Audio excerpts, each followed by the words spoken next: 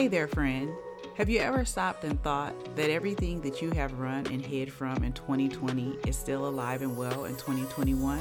Well, let me pour you an espresso shot, a short, robust conversation.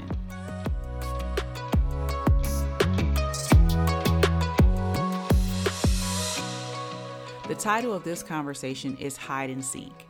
And I got that title from sitting back and thinking about my own life and my coping mechanisms.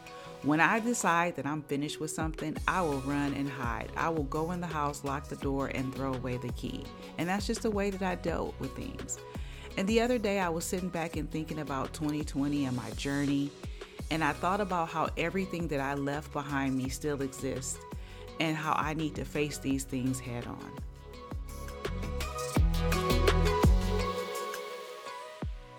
Welcome to Espresso Shots, short, robust conversations. Happy New Year, everybody. I hope the new year has found you with clear perspective. So as I said in the intro, I've been really thinking about how I cope with things. And yesterday was Sunday and I went to church. And as I walked into the sanctuary, it all came rushing back to me. Everything that I was walking through in 2020 came rushing back to me in that moment.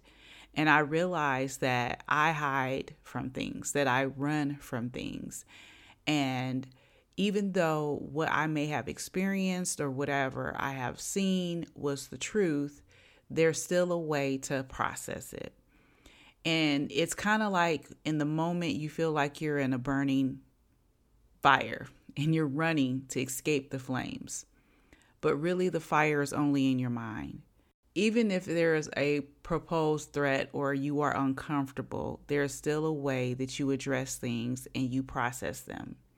And so because of my absence, it really hindered my growth. And so it's kind of like when there's a wound and you keep it covered and you don't let it get air, it doesn't get better. Or it slows down the healing process. And so I felt as if I had slowed down the healing process because I got so comfortable away from those things that made me afraid. I got so comfortable of being away from those things that I feared the most that when I was faced with them again, I could not handle it. And so that's why it's easy for me to run. And so I want you to ask yourself today, how are you running away from things? Are you stopping and addressing those things face on? Are you unpacking them?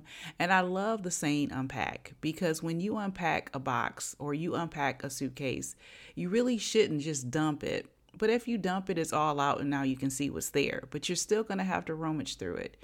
You're still going to have to identify what's there and categorize them and put them in their rightful place. And so today I ask you to do that. I ask you to unpack whatever you ran from in 2020. Here in 2021, I ask you to unpack it. And some of those things you may have to toss away. Some of those things you may give away. Some of those things you may realize that you couldn't fit in 2020, but now they fit so well in 2021. Let's do an assessment of how we deal with life. And let's not be afraid, but let's address things head on.